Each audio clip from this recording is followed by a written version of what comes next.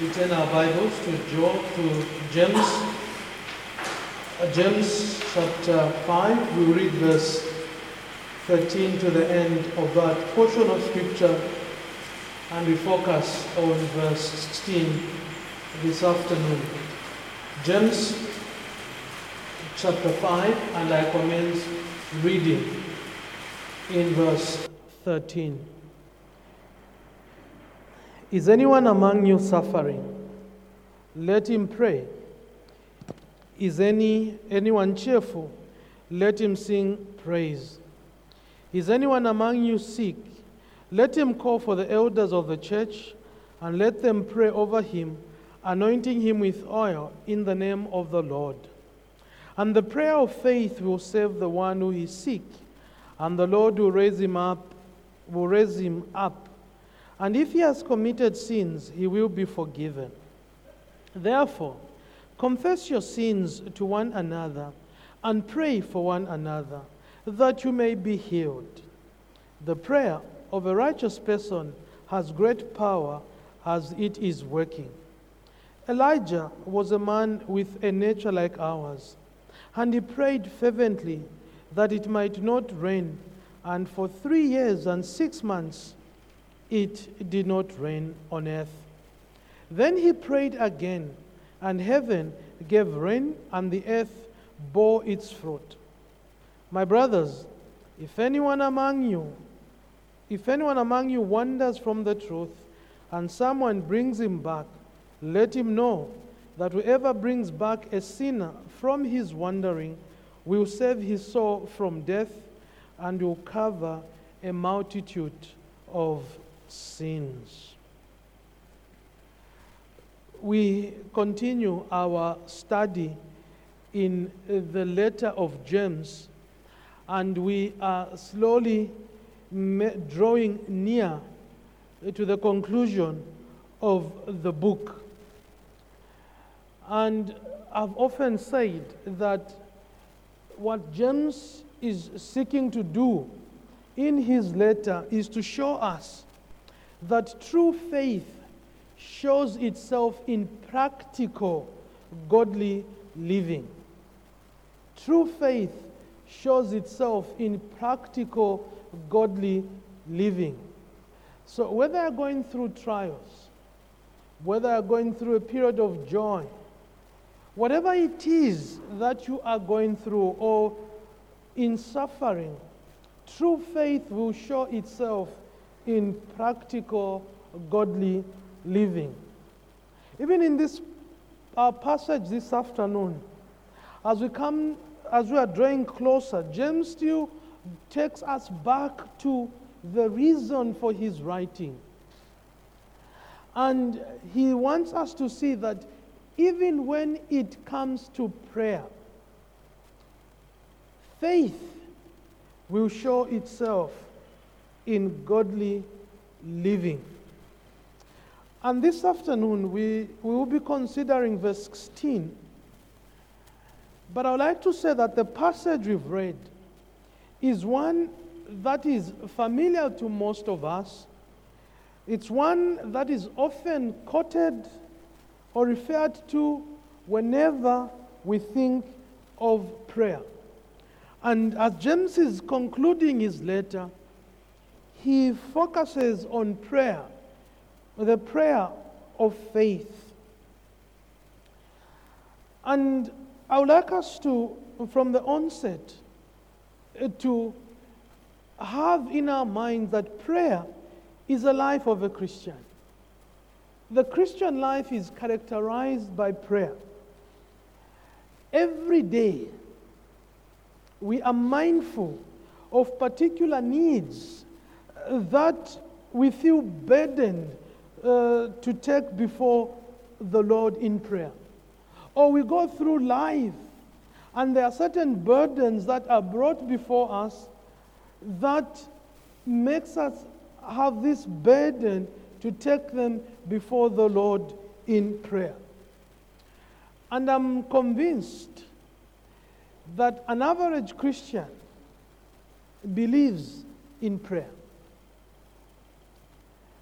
An average Christian Christian believes in prayer and even engages in prayer. But the question that we need to ask ourselves is that, do we pray as we should? Are we earnest in prayer? Or is our prayer time more of a habit than a genuine burden comforted by faith and expectation from the Lord? Or are we individuals that our prayers are centered around certain events in the day? And you know those events, huh? Breakfast, lunch, and supper.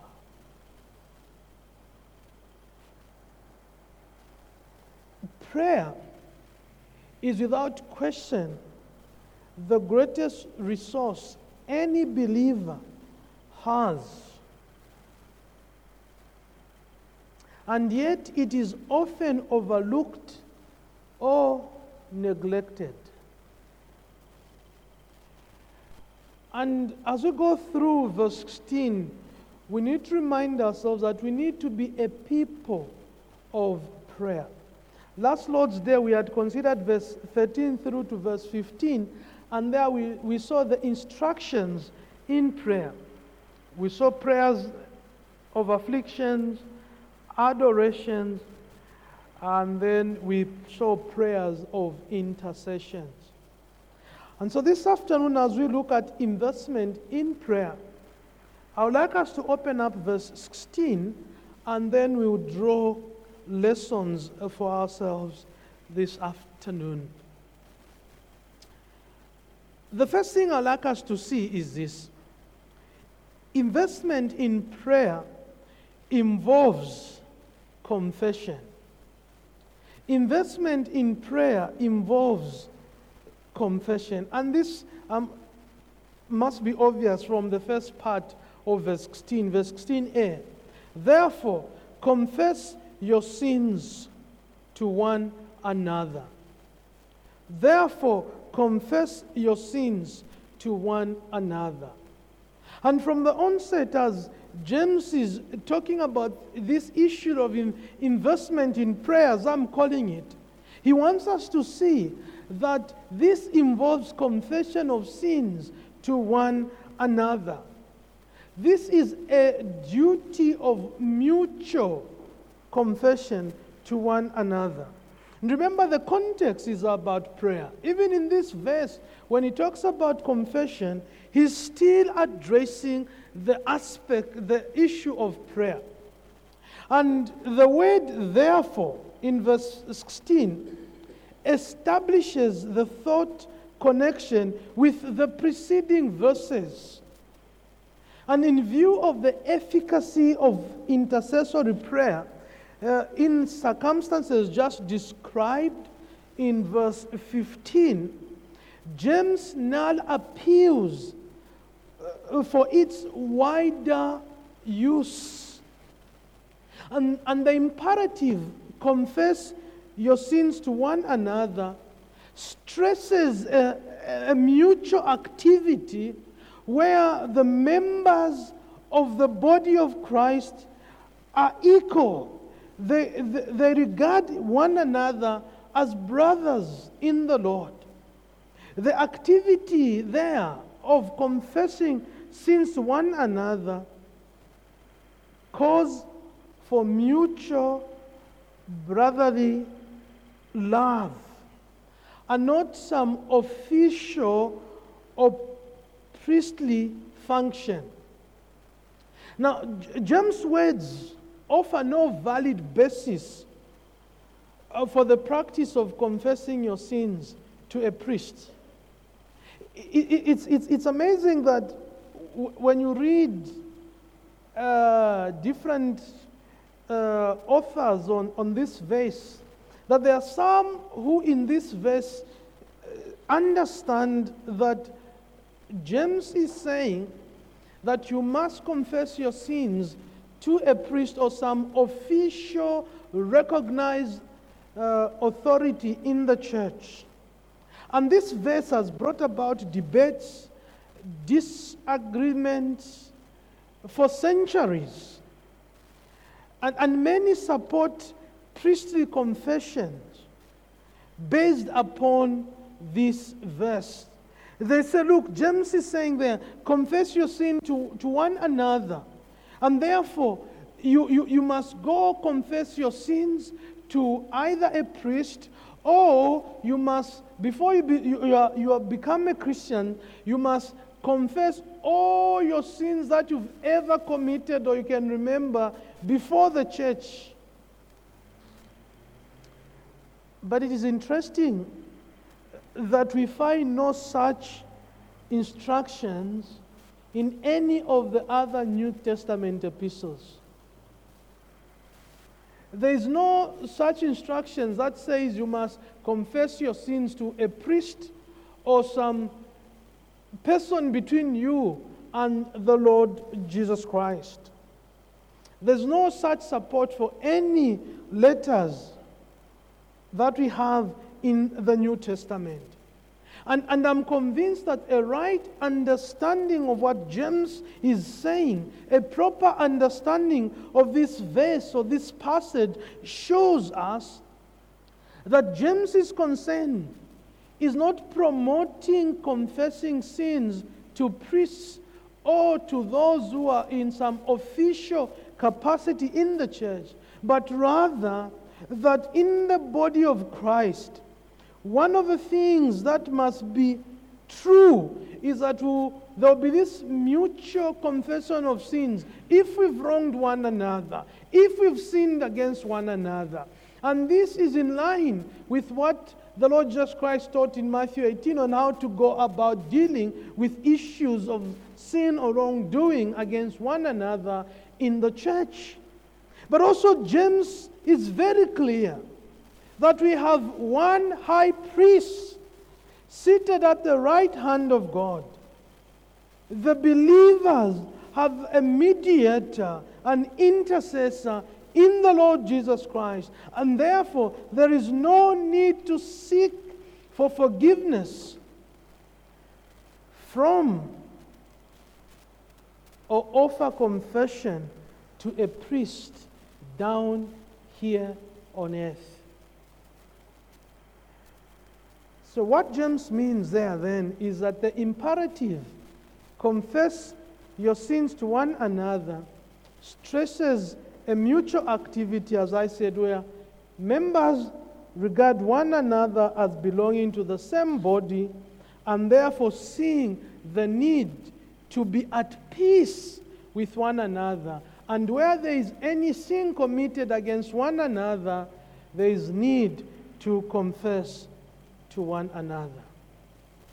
Now the word confess in our text there comes from a compound Greek word which literally means to agree with someone or to agree with someone else in the innermost recesses of one's soul and to speak out publicly about it. To agree with someone else in the innermost recesses of one's soul and to speak out publicly about it. Therefore, it means that in confessing sin to one another, we agree to identify the sin by its true name, and we admit that sin. It conveys the thought of an open, frank, and full confession to one another. And so what James is saying, we confess private sins privately to one another, to those whom our sins would have offended. We confess public sins to the public, especially to those who have been offended, the many who have been offended by our sins. And so when James says, therefore, confess your sins to one another, James calls for a confession of specific sins, not just a general confession of personal sinfulness. No. He calls that we need to confess of specific sins. If we've committed those sins, we must ensure that we confess of those sins. Those specific sins that we have confessed, and not necessarily confessing our sins in a general way. Because unconfessed sins have an upward and outward impact on the life of the believer. Unconfessed sin or unconfessed sins, they have this upward but also outward impact upon the life of the believer. If we've not confessed our sins before God, our relationship with God begins to be affected. And because that relationship with God is being affected, it will also affect our outward relationship with those around us. And therefore, such sins block the pathway of prayer to God. It hinders interpersonal relationships in the church. Confession of sin is a Christian duty, but at the same time, it's a powerful deterrent to sin. Therefore, if we are going to be a people characterized as a people of prayer, we must ensure that our relationship with God is healthy. Then our relationship with those around us is healthy. That when the Spirit of God reveals within your innermost being something that needs attention, a sin that you committed against another person, or the sin that someone else has committed, and God the Holy Spirit brings to remembrance, or brings it to bear upon you, ensure that it's dealt with before you come to God in prayer. We are to acknowledge what the Lord is doing in us, revealing His sins, revealing our sins rather, and therefore His probings that we must do something about that sin. And the reason is important because James is well aware that sin is most dangerous to a lonely believer.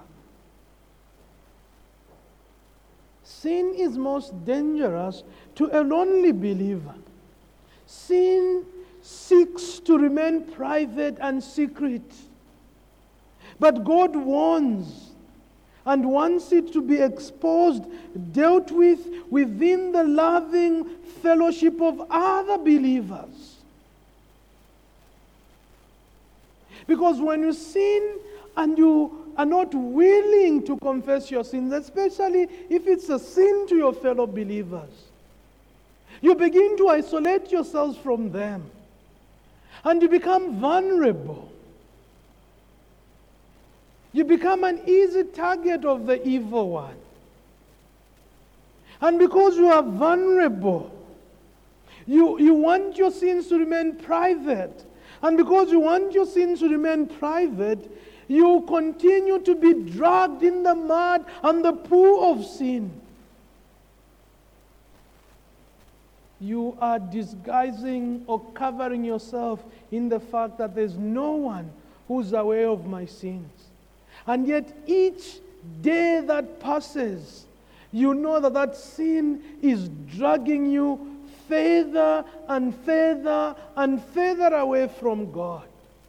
That means when you come before God, you find it hard to call upon this God because there is sin brewing inside of you.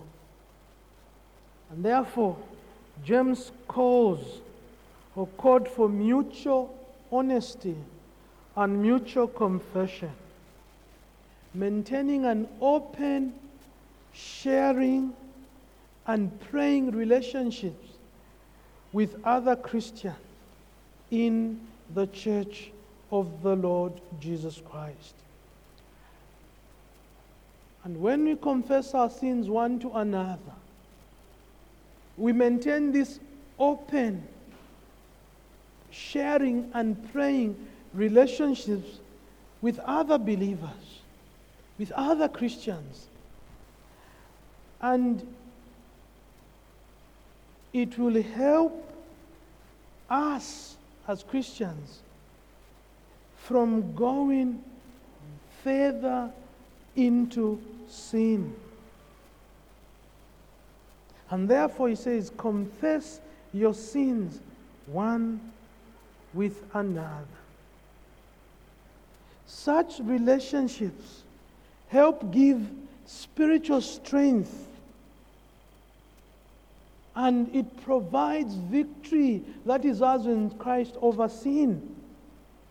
But also such relationships provide a godly environment, a healthy environment where we recognize that yes, we've sinned against one another, we've seek forgiveness of each other, and when we come before God, we are conscious that we are coming before a holy God who sees our hearts and our minds, and He knows that there is nothing in me that I have against my brother and my sister, and I call upon this God.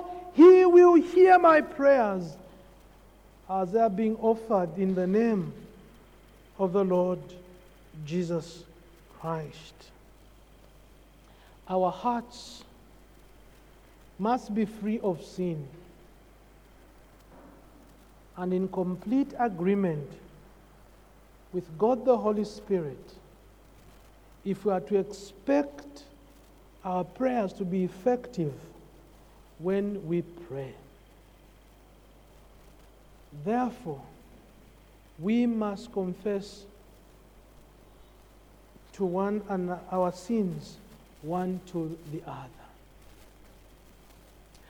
But the second thing we see about this investment in prayer is that it doesn't just involve confession, but it also involves cooperation. It involves cooperation. And notice the second half of verse 16. Therefore, confess your sins to one another and pray for one another that you may be healed. And pray for one another that you may be healed.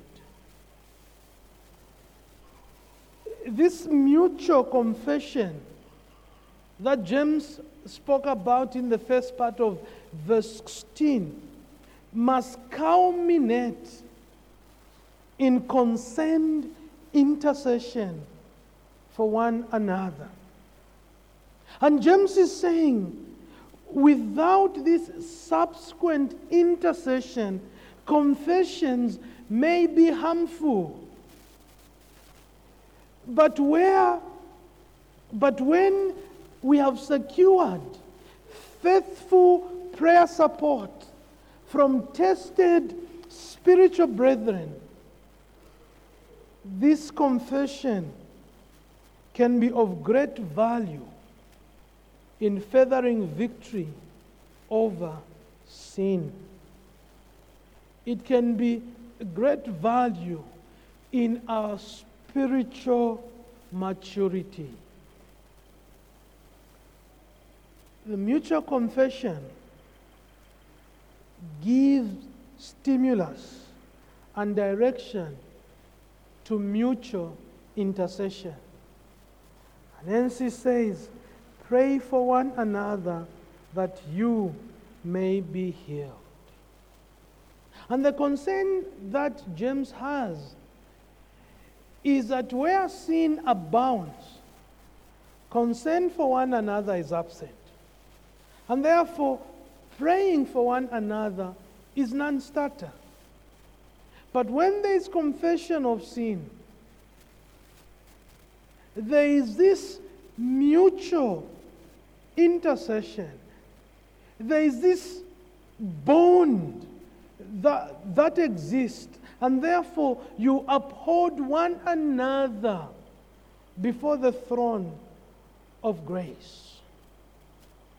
And James has a very interesting phrase there, that pray for one another that you may be healed. And he states the purpose, that the purpose behind confession and mutual intercession is that believers may be healed. Now, the word that James uses there, to be healed, it's not always a reference to physical healing.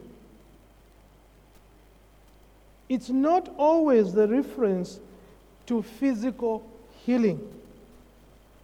In Matthew chapter 13 and verse 15, I'll give you these verses. Matthew chapter 13 and verse 15.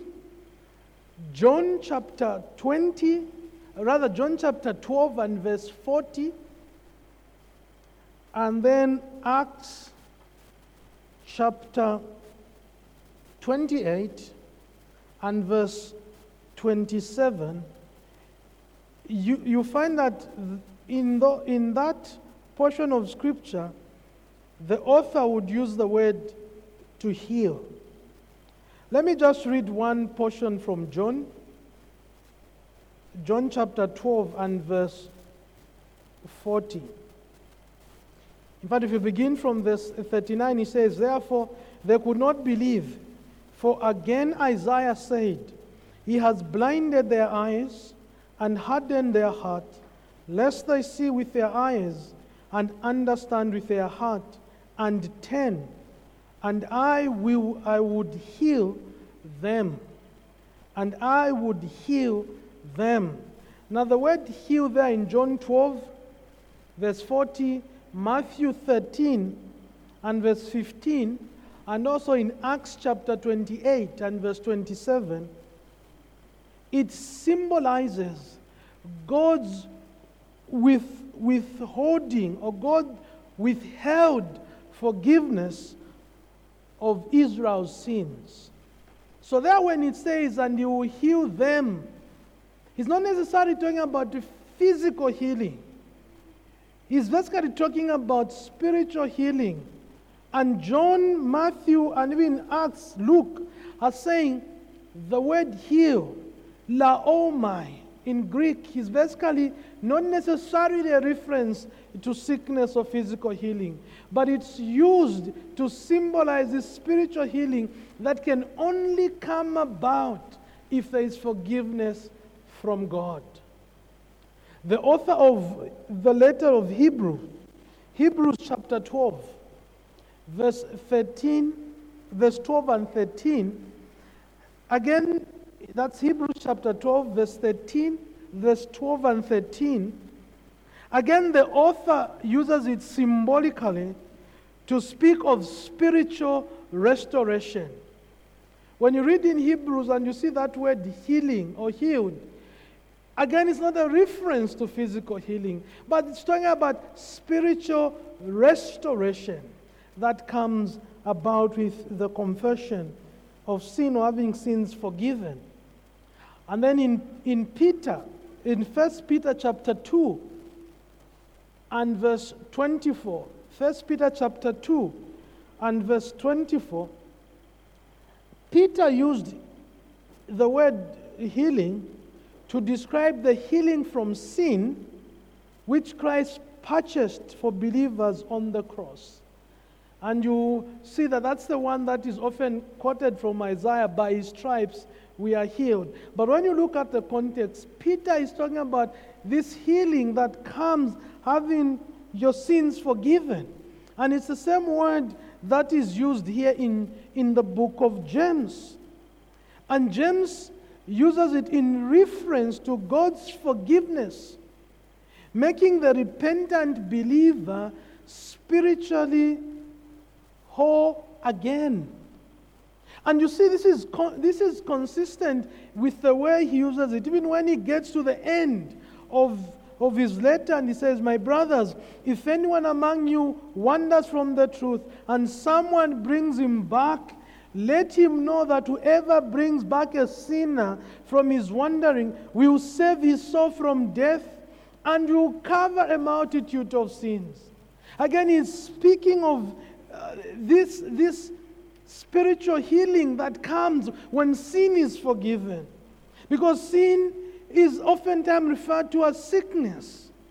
It comes upon you, grips you, paralyzes you, that in as far as your relationship with God is concerned, you cannot do anything or respond to this God until God, by the power of His Spirit, through His Son Jesus Christ, brings you to see your sins. And as you repent of your sins before Him and God forgives you of your sin, He restores you in your walk with Him.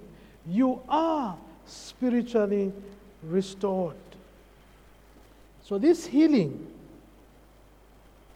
is linked to confessing of sins.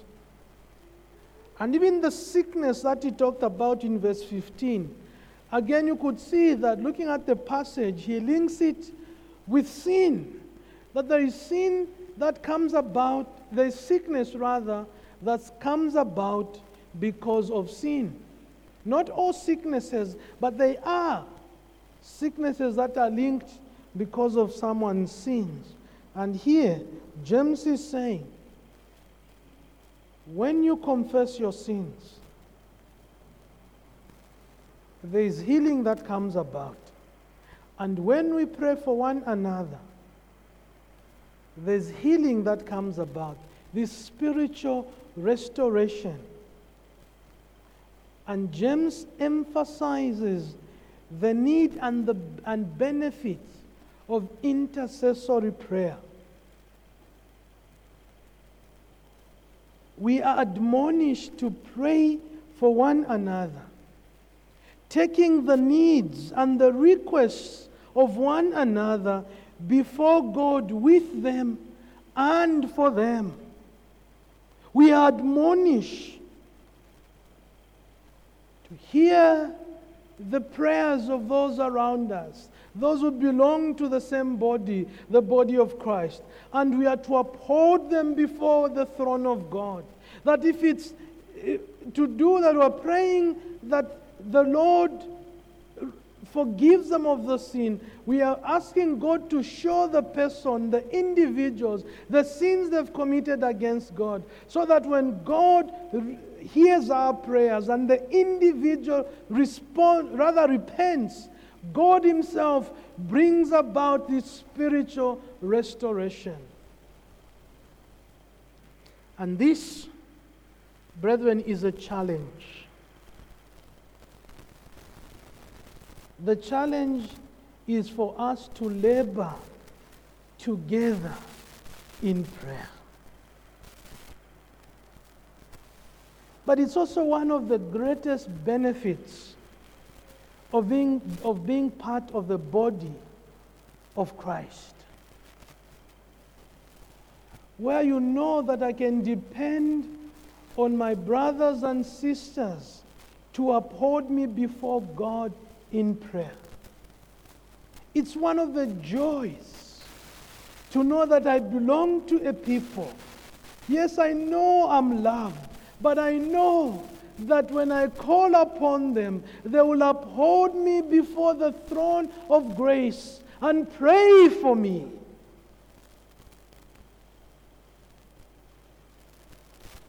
But it's also a challenge. A challenge to labor together in prayer.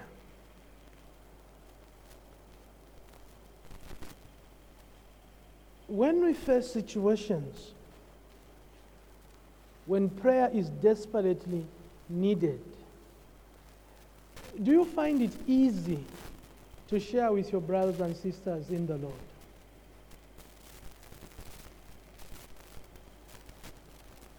I know we probably have been in situations where we desperately needed prayers, the prayers of saints.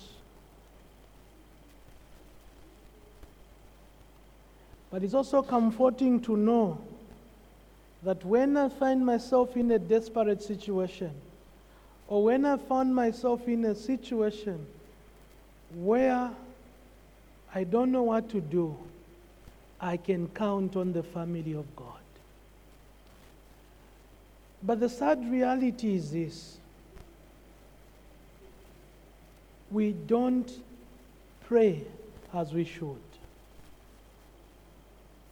We struggle to pray. It's work. And sometimes the results are not immediate. But here we see that part of the investment in prayer is cooperation. We cooperate with one another. We pray for one another. We seek the Lord's face together. We cry out with one voice for specific issues, and we pray and plead with the Lord. And He hears.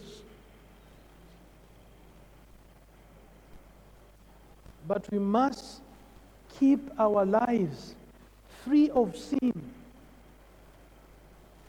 so that when we pray, there's no sin that we are entertaining.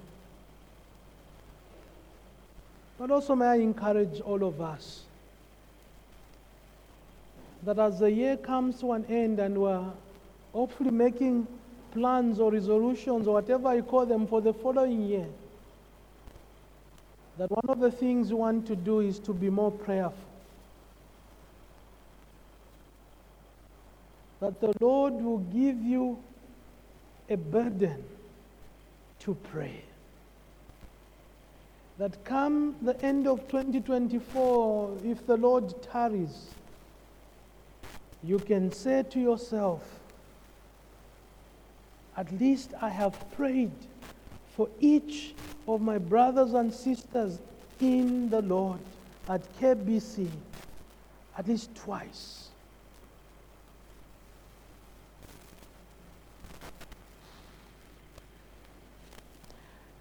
And the third thing we see as investment in prayer is that it involves commitment. It involves commitment. And that's the last part of verse 16. The prayer of the righteous person has great power as it is working. The prayer of the righteous person has great power as it is working.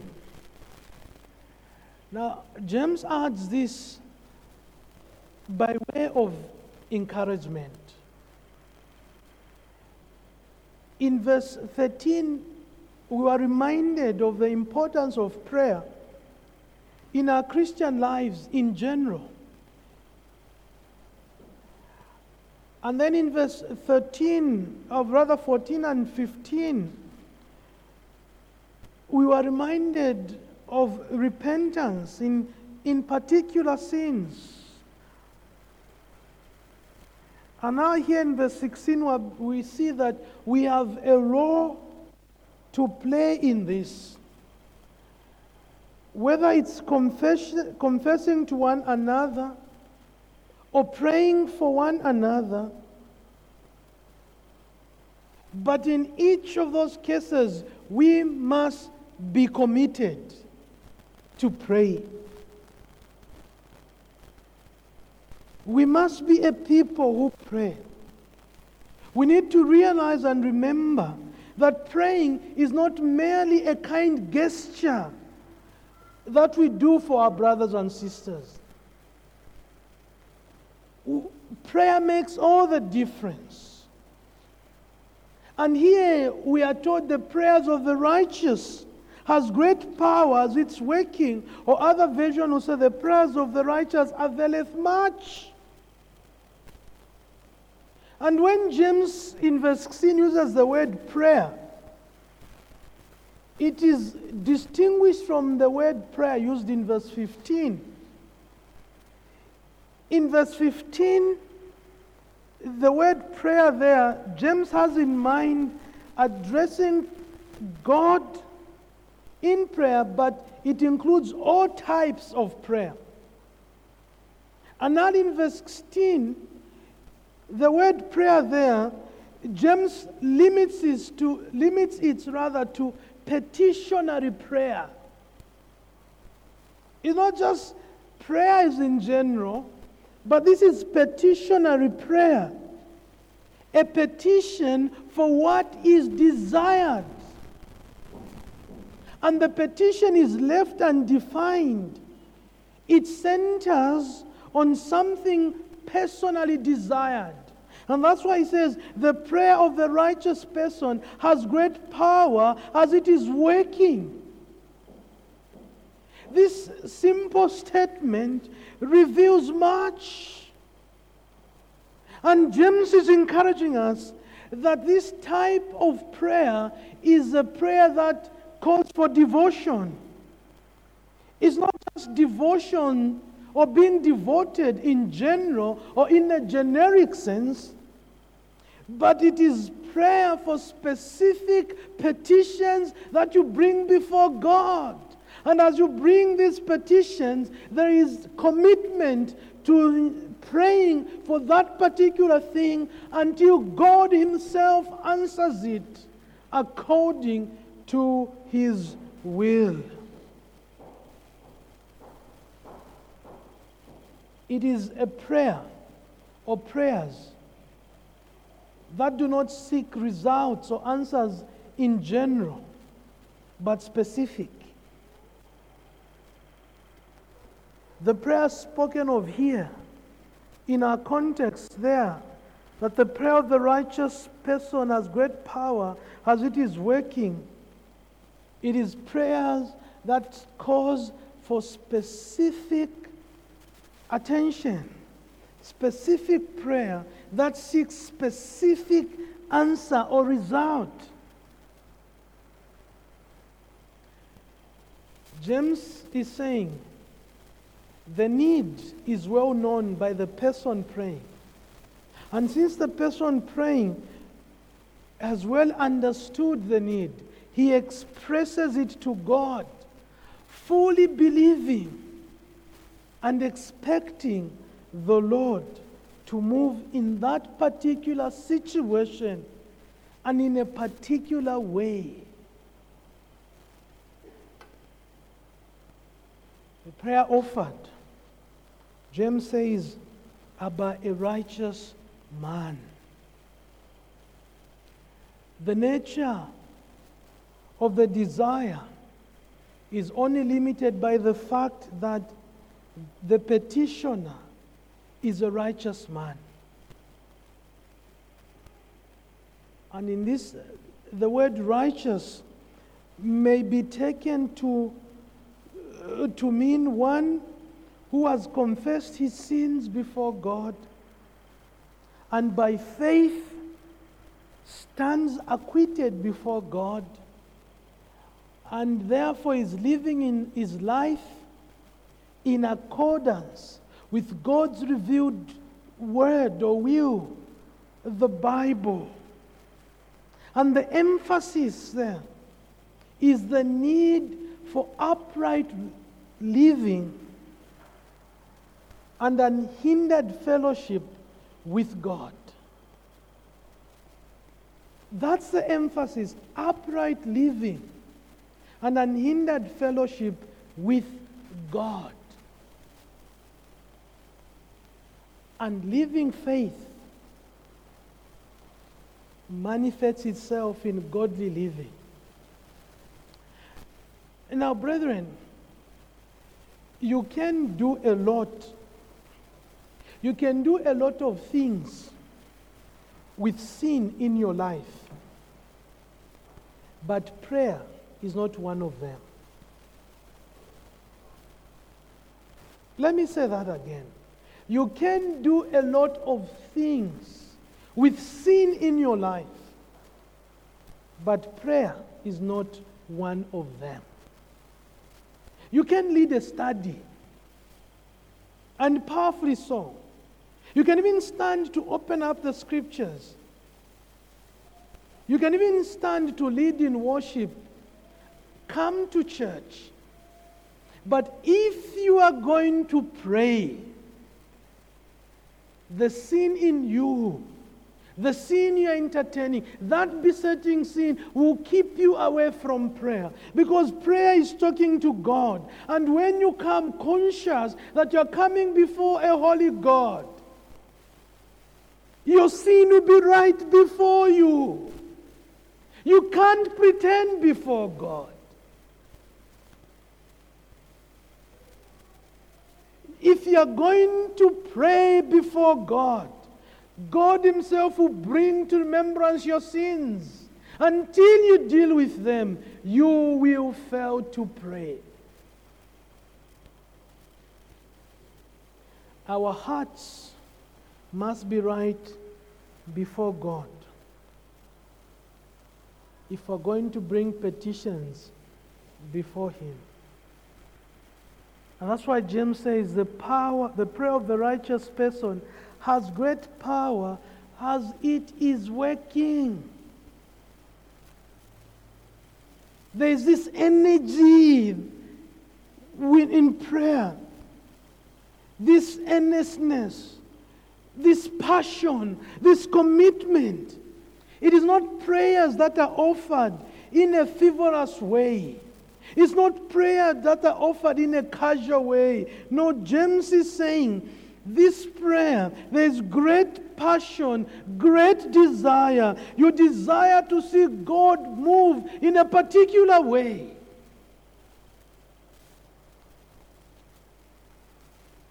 And the promise is that those whose hearts are in tune with God, committed to Him in prayer, will be effective when they pray. And this verse speaks of strength, ability, and power. It reveals the value of prayer. I'm sure we've heard of the saying that when such a person prays, it's like they get hold of heaven. You can feel it. You can feel this power, this strength. And it's not so much that there's power in the words that are being uttered, but this person has no bitterness before God. He's not entertaining any sins. And as he comes before God in sincerity of hearts, and he calls upon his Father who sees the heart and the mind, this God delights to respond to such a one. And as God the Holy Spirit, who's not grieved by any sin in us, brings these words and take them to the throne of the grace of our God. And you can feel the power of the prayers of the righteous.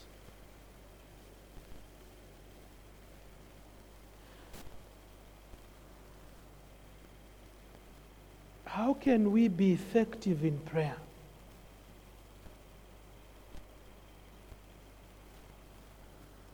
How can our prayers become effective?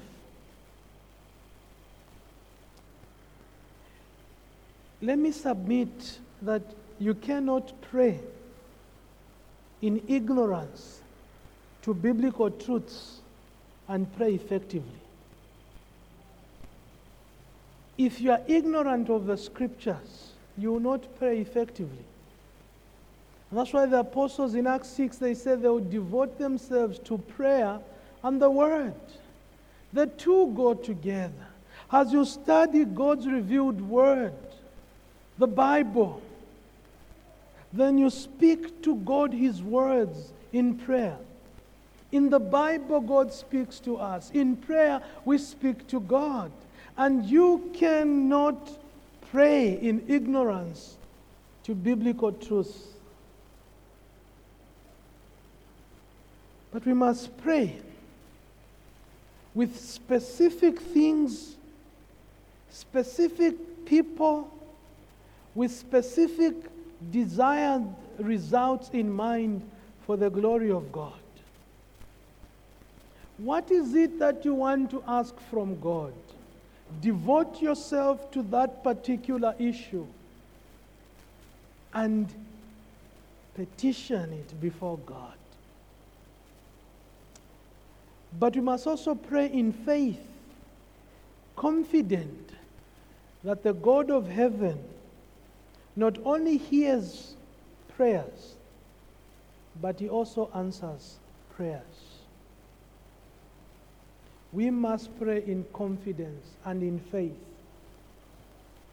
Prayer is strong because God Himself energizes and makes prayers effective. He makes the prayers of one who's living right with Him effective. You cannot have power in prayer if you have no righteousness in your life. You cannot have power in prayer if there's no righteousness in life. If you are living right by His grace, you have the opportunity, a huge opportunity, to make a huge difference in the lives of others, especially the lives of God's people. As you commit yourself to pray for God's people, as you commit yourself to live right with God, God is pleased with such a life. But a life that is not right with God, prayers are simply a mockery before God. It is clear that God desires that we should pray. It is clear that we desire to pray.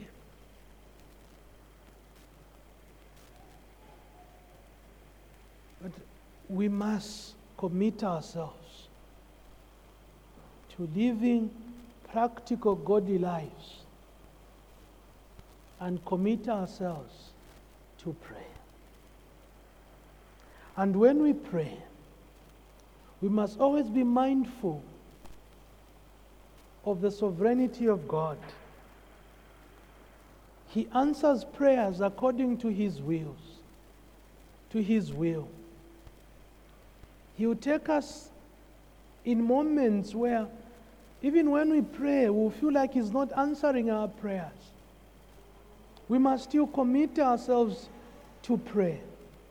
And there will be other times when we pray, He opens the floodgates of heaven and answers our prayers. It is the same God in the high and the valleys of our lives. He still hears prayers. But His desire is that we're not just asking from Him as if He's a machine or He's an ATM machine to simply give us that which we desire, but rather He desires that we live a life that is pleasing in His sight. The Lord Jesus Christ is our greatest example. In all He did, His goal was to please His Father. And when He prayed, His Father heard Him, and He said, "This is my beloved Son, in whom I'm well pleased." And all who are in Christ must emulate the life of the Lord Jesus Christ, to walk right before God, to please God, and to pray like our Savior did. And may God help us that we'll be a people that will invest ourselves in prayer, that we'll confess our sins to one another. We will cooperate with one another by praying for one another, and we'll commit ourselves to praying for one another. Amen.